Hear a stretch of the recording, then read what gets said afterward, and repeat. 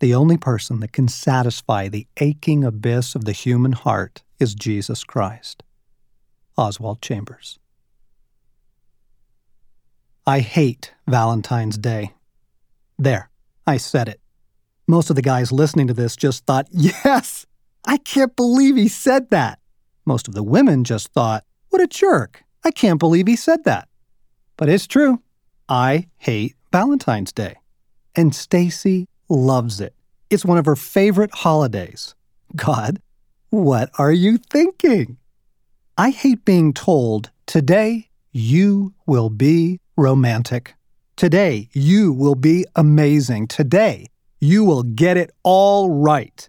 And tonight you will arrange for one of the most romantic evenings you two will have this year.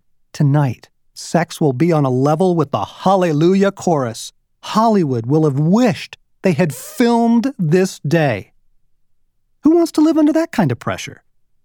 Real romance doesn't work like that. Romance seems to happen not because you have turned your Google-eyed attention to romance, but because the two of you are focused on other things.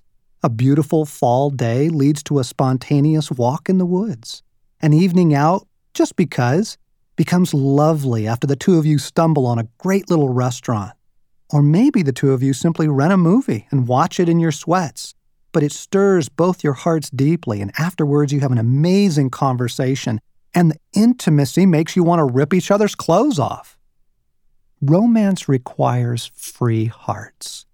Pressure, on the other hand, kills everything it touches.